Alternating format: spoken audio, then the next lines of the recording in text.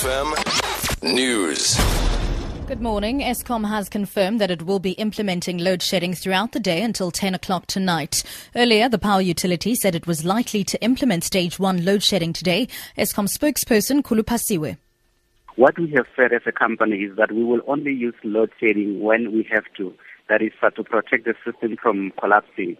If the system stabilizes, there's no reason to continue with load shedding. Currently, as we speak now, we are seeing a lot of demand on the grid, and we are unfortunately losing some of our generating units. And as a result, we are going to implement stage 1 of load shedding from 10 o'clock this morning until 10 o'clock at night.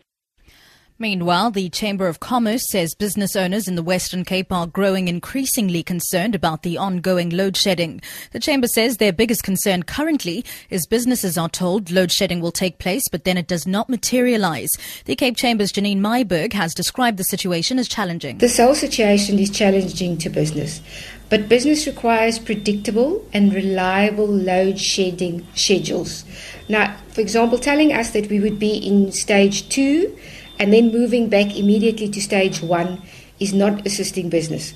Because while that decision has been made, business has made contingency plans, for example, sending their staff home.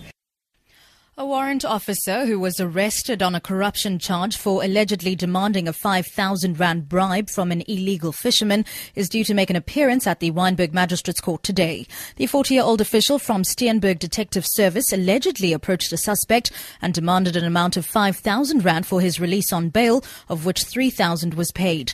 Later, the suspect was allegedly again approached by the same policeman for more cash to have his confiscated vehicle returned. Police spokesperson Andre Trout says the official faces a charge of corruption. It is alleged that he approached a person who was arrested on possession of crayfish and demanded money to be released on bail. Later was reported to the anti-corruption unit, who conducted an investigation which led to their arrest.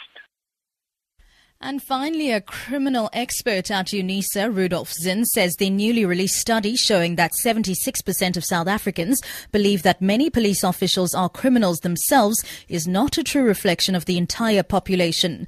Zinn has, however, said it raises issues of concern. Research company Future Fact conducted the study over 3,000 people.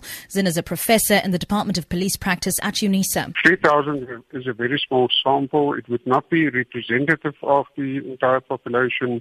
So the findings can at most be an indication of a possible problem, but one cannot draw the conclusion to say that this is indeed a fact, since the sample was too small. For Good Hope FM News, I'm Sibs Matiela.